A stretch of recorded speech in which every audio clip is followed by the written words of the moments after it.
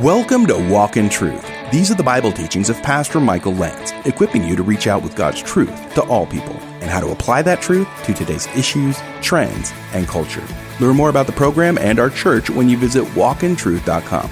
Now here's Pastor Michael's teaching in Philippians 3, 1 through 11, called That I May Know Him.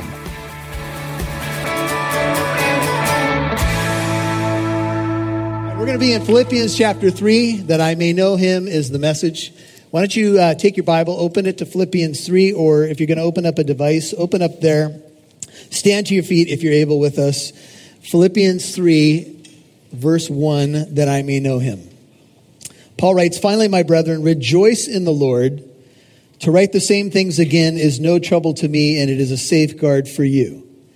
Beware of the dogs, beware of the evil workers, beware of the false circumcision. For we," Philippians 3:3, "are the true circumcision who worship in the Spirit of God and glory in Christ Jesus and put no confidence in the flesh. Although I myself might have confidence even in the flesh, if anyone else has a mind to put confidence in the flesh, I far more. Circumcised the 8th day, of the nation of Israel, of the tribe of Benjamin, a Hebrew of Hebrews, as to the law, a Pharisee, as to zeal, a persecutor of the church, as to the righteousness which is in the law, found blameless. But whatever things were gained to me, those things I have counted loss for the sake of Christ. More than that, I count all things to be loss in view of the surpassing value of knowing Christ Jesus, my Lord, for whom I have suffered the loss of all things, and count them but rubbish so that I may gain Christ, and may be found in him," verse 9, "not having a righteousness of my own derived from the law, but that which is through faith in Christ, the righteousness which comes from God on the basis of faith, that I may know him," there's our title, "and the power of his resurrection, and the fellowship of his sufferings, being conformed to his death, in order that I may attain to the resurrection from the dead." Father, thank you for your living word. Thank you that that word is written on our hearts as we read it, as we take it in, as we meditate on it. Our deep desire is to honor you in the teaching and the hearing and the responding to the word of God. So would you speak to us? Your servants have ears to hear. We want to hear what you would say to your bride in this hour. So give us ears to hear. Bless your people in Jesus' name, and all God's people said, amen. You may be seated. That I may know him. So the Apostle Paul, if we were to interview the man that wrote about half of the New Testament, 2/3 of the New Testament letters, and we were to say to Paul, what is your main goal in your Christian life? What is it that you are aiming at? What's the goal? I believe that we can confidently say that Paul would say, that I may know him. Now, Ephesians 1:17 is a good parallel verse to this, where Paul prays that the eyes of our hearts may be open, and then the NIV version puts it this way, that we might know him better. Because all of you are thinking, well, Paul already knows him. This guy is the author of much of the New Testament. How could he say that I may know him? The idea is that I may know him more and in deeper ways. The Christian life, if you're going to boil it down to one singular thing, it is this, that you and I would know him better. And the word know is an interesting word in the Bible, K-N-O-W. The word actually goes back to the marital relationship. It is a word that scholars say speaks to something that we would call relational intimacy. The goal of our Christian life is to get to know God better and deeper, more and more every single day. I'll give you an example from marriage. The day that you get married, for those of you who are married, it can be a whirlwind. There's so much going on, so much planning. You come up to the altar, you say vows to one another. You've had a courtship of whatever that time may be. From that time that the covenant is sealed, if you will, the rest of the relationship is getting to know that person better. Your motivation for marrying them can shift over the years. You can find new depths of love and devotion and knowledge of that individual. Here's the beauty of Christianity. God wants to be known by you. He knows you, but he wants you to know him better. He doesn't want you just to be a person that checks boxes, that knows Christian lingo, that can read your Bible so that you can tell somebody else, this is what I read. That's not what it's all about. What it's all about is that you and I would know him, that we would draw closer and closer to the Lord. In fact, the word worship literally means to draw near. Each time that we gather as a church to worship the Lord, we are drawing near to God. A little bit closer every time we worship. We draw near to one another, of course, but we draw near to God. Now, Paul's going to talk about some of the impediments or challenges to that notion, to draw near to God.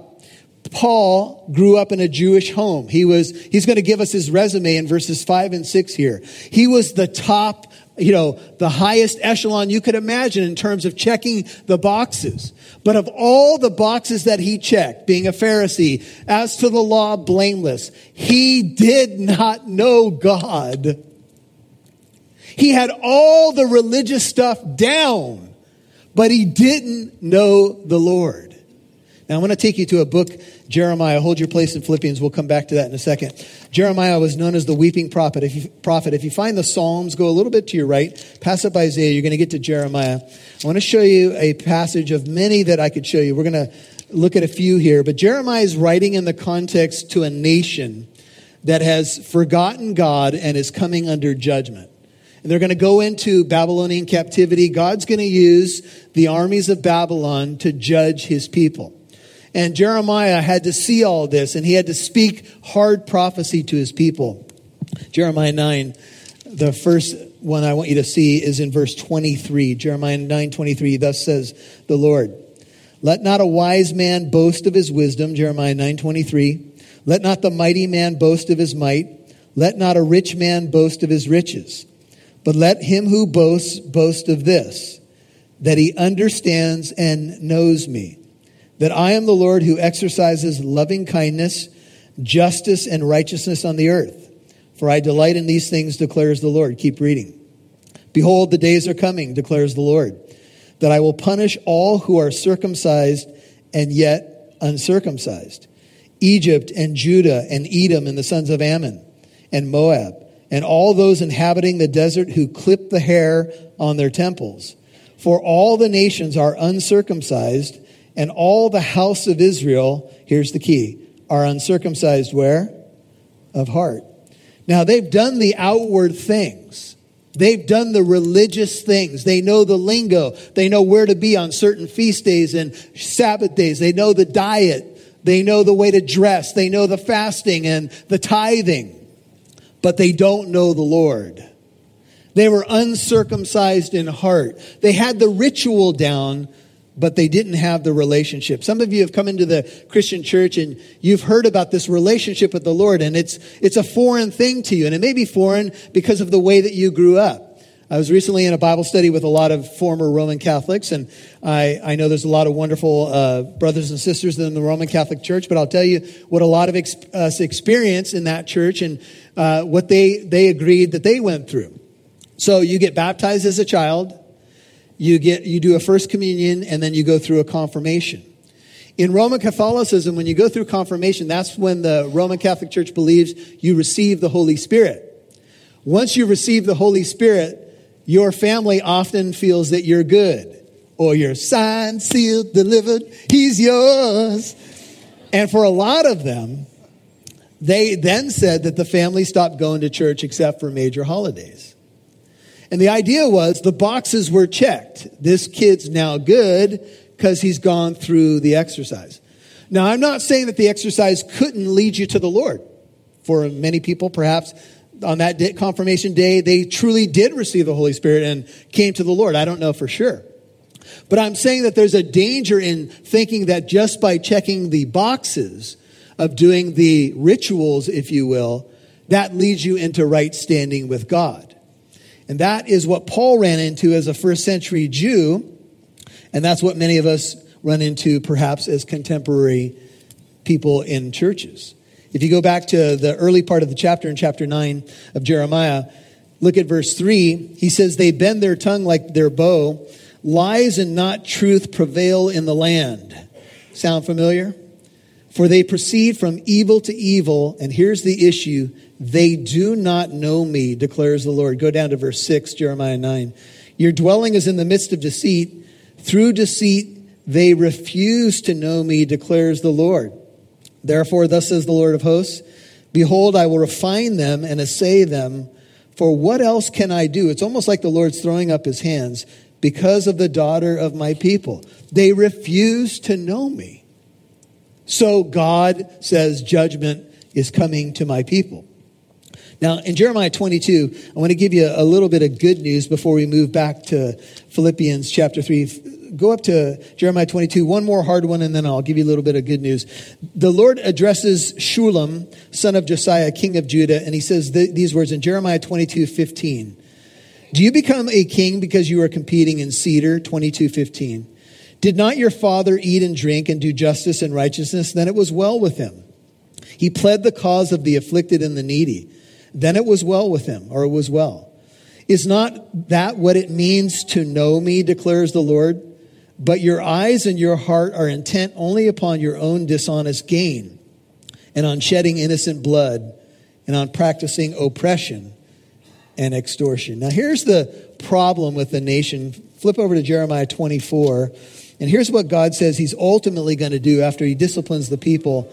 He says in Jeremiah 24:6, he's addressing the captives who will return from Babylon after 70 years. He says, I will set 24:6 my eyes on them for good, and I will bring them again to this land, and I will build them up and not overthrow them, and I will plant them and not pluck them up, and I will give them a heart, what's your Bible say? To know me.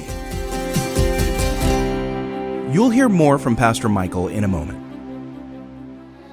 Hello, I'm Rob Newton, producer of Walk in Truth with Pastor Michael Lance. Thank you to all our Walk in Truth partners for your financial support. We are over halfway through this year, and you have raised over $30,000 to support our mission of being on the radio and podcast, equipping people with God's truth. Now, we have more opportunities to broadcast Walk in Truth on more radio stations. That means we can serve more communities with Pastor Michael's unique way of teaching through the Bible. Radio is still strongly used by people all over the world. Not everyone gets to use podcast and stream on their phone, but radio in a car or at home is still free for listeners. Most listeners who reach out to Walk in Truth are listening on the radio. Now our audience is growing, and so are the opportunities. We would love to expand the program, and we need your help to do it. It costs thousands of dollars for airtime, and we could use more Walk in Truth partners. Are you blessed by Pastor Michael's teachings? Are you learning? Are you being challenged? We hope to reach more people like you. Would you please consider becoming a $20 monthly Walk in Truth partner? We are looking for at least 200 more listeners to help continue our mission to equip the body of Christ. Right now, our church and current Walk in Truth partners help pay the bills, but we would like to become fully funded by listeners. This will make it so what we have from the church can be used for expansion. Please sign up to become a Walk in Truth partner on walkintruth.com and click donate, or call 844-48-TRUTH. Again, become a $20 monthly partner by visiting walkintruth.com and click donate, or call 844-48-TRUTH. We'd love to see who's listening, so please connect with us on Facebook, Twitter, or Instagram. Just do a search for Walk in Truth Show. Now, back to Pastor Michael Lance right here on Walk in Truth. And on shedding innocent blood, and on practicing oppression and extortion. Now here's the problem with the nation. Flip over to Jeremiah 24, and here's what God says he's ultimately going to do after he disciplines the people. He says in Jeremiah 24:6, he's addressing the captives who will return from Babylon after 70 years. He says, I will set 24:6 my eyes on them for good, and I will bring them again to this land, and I will build them up and not overthrow them, and I will plant them and not pluck them up, and I will give them a heart, what's your Bible say? To know me. For I am the Lord, and they will be my people, and I will be their God. For they will return to me with their whole heart. Flip over to Jeremiah 31, where God begins to lay out the new covenant that he will make with the house of Israel. And he's talking about now a heart change. That is an inner change instead of an outward ritual. He says in Jeremiah 31:31, behold, days are coming, declares the Lord, 31:31, when I make a new covenant with the house of Israel and with the house of Judah. Not like the covenant which I made with their fathers in the day I took them by the hand to bring them out of the land of Egypt. My covenant which they broke, although I was a husband to them, declares the Lord. But this is the covenant which I will make with the house of Israel after those days, declares the Lord. I will put my law within them, and on their heart I will write it. And I will be their God, and they shall be my people. And they shall not teach again each man his neighbor and each man his brother, saying, know the Lord.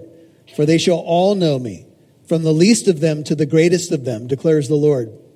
For I will forgive their iniquity, and their sin I will remember no more.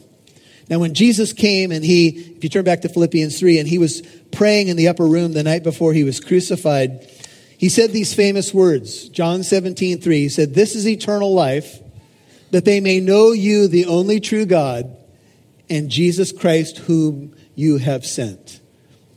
This is what it means to have eternal life, that you may know God. Can I ask you at the outset of this message, do you know God? I was witnessing to a friend I played racquetball with, and we were having spiritual conversations back and forth. And one day I said to him, I know the Lord and the Lord knows me. And he said, Michael, you're nuts. What do you mean you know God and God knows you? And he didn't understand what I was saying. But if you're a Christian, this is the reality of who you are. You know the Lord and the Lord knows you. The Lord bears witness to this by giving us his Holy Spirit. But he also bears witness to it by the revelation that we have in Scripture. And this is the truth of what it means to be a believer. It's to know God. Now, there are things that obviously challenge us in that endeavor. What are those things? Well, if you grew up like me, they might be a temptation to check boxes and think, that's what puts me in good standing with God. If I did these certain things on this given day, there are people in movements today, I won't name them, but I think you're familiar with them, that are told, if you do this many good things, then this is what will happen to you. This will secure your future. This will accomplish this or that. But the truth of Scripture is that is all irrelevant. If you don't know the Lord, you are not saved no matter how many good things you do. I'll give you an example. If I were to take you to a swimming pool after this service and dunk you in water 1,000 times, and you had not been baptized in your heart, you had not had a heart change, that outward action of going down under the water and coming back up again is absolutely meaningless. Now, if you have been changed on the inside or baptized on the inside, then that day of baptism means everything. Amen? Because it becomes a true sign of what's happened to you on the inside. The ritual cannot do it. The ritual simply should be a testimony to the reality of the heart. You take circumcision of the heart instead of the outward circumcision or baptism, if you will. And I use the idea of the baptism of the heart. And so Paul begins these famous words in chapter 3, Philippians, with verse 1 with finally. This is what preachers often say. And my final point is this. And most of you are like, I don't believe it. He's lied before. Right from that hunk of wood. Well, the word finally doesn't mean finally. And all of you are like, yeah, it's just exactly what I expected. He's a preacher. There's going to be a fourth chapter as well. So if Paul did it, I can do it too. But the idea finally is that he's kind of switching points here. And he's given a lot of encouragement. And now he says, my brethren, rejoice in the Lord. This has been a letter about joy, and we need to have joy. And then he says, to write the same things again is no trouble to me, and it's a safeguard for you. Now, if you're taking notes, this is an important point. Joy will keep you spiritually healthy. Safeguards will keep you spiritually protected. Amen? I need joy in my life, and the joy of the Lord is my strength. And I love that. But you also need to build safeguards into your Christian life. What do you need to build safeguards against? Paul will lay it out. He will talk about false teaching and false teachers. And in verses 2 and 3 I believe, or at least in verse 2. He uses the word beware in our English versions, at least the New American Standard, 3 times. Beware, beware, beware. In the Greek text, they're all words that start with the kappa or the K in Greek. And it's a way to write to kind of burn it into the minds of the listener. You say, what do I need to be aware of? What is Paul warning against in a letter of joy? Notice what he says. First, beware of the dogs. Now, all of you are saying, wait a minute, Pastor Michael, you said you were a dog lover. You said all dogs are believers. I believe that. I believe most dogs are more spiritual than all of us. Can I get a witness? But in the first century, dogs were largely not domesticated. They ran around the Roman world as basically scavengers, ate garbage, you get the point. They were kind of a gross, detestable kind of animal. And the Orthodox Jews, or the very religious people of the day, looked down on Gentiles and called Gentiles, non-Jewish people, dogs. And so when Paul addresses these proud Pharisees who don't know the Lord but look down on everybody else, he flips around the term and uses it against them. And basically says the Gentile believers aren't the dogs. You are. You've been listening to That I May Know Him, Part 1 on Walk in Truth. That's Pastor Michael's teaching in Philippians 3, verses 1 through 11. And if you missed any part of today's program, you could listen to Walk in Truth on our free Living Truth app or wherever you get your podcasts. Hey, are you in need of prayer or guidance? Sometimes getting through the week has its challenges, and we have pastors ready to hear what you have to say. Whatever you're going through, please call us. Walk in Truth has pastors on staff ready to talk to you Tuesdays through Fridays during normal daytime business hours. Please call 844-48-TRUTH. That's 844-48-TRUTH. Now here's Pastor Michael with a final word before we go. Well, maybe you hear the concept of knowing God and you're like, I don't get it. How do people say they know God and God knows them? Well, there is a deep spiritual reality that when you come to Christ, you can know the true and living God. I often tell people, doesn't it make sense that if there's a God who made you, knowing him would be the most important thing about life? You know, Jesus even said that eternal life is to know God, John 17, verse 3. And so maybe you feel distant from him. There's an old story of a old couple driving in a car, and as the years went by, the wife sitting in the passenger seat kind of, it's one of those old seats with no in-between space. She drifted farther and farther away until she was pushed up against the driver's side door. And she looked at her husband one day and said, "What happened to us? We used to be so close." And he said, "I'm not the one that moved." And to know God, when we draw near to him, he will draw near to us. He does want us to seek him, and he will be found. So let me just say this to you. If you're feeling distant, and we all have those moments, maybe you would even say, "I don't feel like I know God at all." Well, don't base it on your feelings, first of all. Base it on the truth, but there's something you can do. Draw near to him. You say, well, how do you do that? Well, you dive into the deep end of the things of God. You get back into your Bible if you've been away. You get back into church services if you've been away. You put on worship instead of secular stuff. You turn off the phone and the TV, and you spend a little time with the Lord. When's the last time you did that? When's the last time you shut off all the devices and just said, "Lord, I want to know you. I'm going to seek your face"? The Lord promises if you do that, he'll be found. He's not hiding from anybody. He's made himself known in creation, in our conscience, in the person of Christ, and in the context of Scripture, in the canon, if you will, of Scripture. Let me give you 4 C's just really quick. God's made himself known in creation, conscience. He's made himself known in the person of Christ and the canon of Scripture. There's 4 C's. And so he is knowable. That's the beauty. Our God is not a distant deity. He wants you to know him, and he knows you. So draw near to him today. Hey, if we can help you in any way with that, let us know. Reach out to us at walkintruth.com. That's walkintruth.com. The fact that you're listening right now tells me you want to know the Lord. Maybe you're dealing with some spiritual warfare. Maybe you've become your worst enemy and you're not giving yourself a little bit of grace. Hey, you're listening to Christian radio. That's good news that you want to know the Lord. Amen. All right. God bless you all. We'll see you tomorrow on Friday as we dive more into That I May Know Him. See you then. And remember that Walk in Truth is a listener-supported ministry. Your financial partnership helps us broadcast on this station, provide the podcast for free, and helps us do our free apologetic events too. Please consider becoming a monthly partner of at least $20 a month. You can donate at walkintruth.com.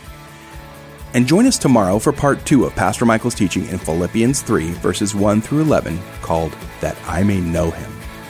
I'm Mike Massaro. Thanks for listening to Walk in Truth. Our goal is to equip you to reach out with God's truth to all people.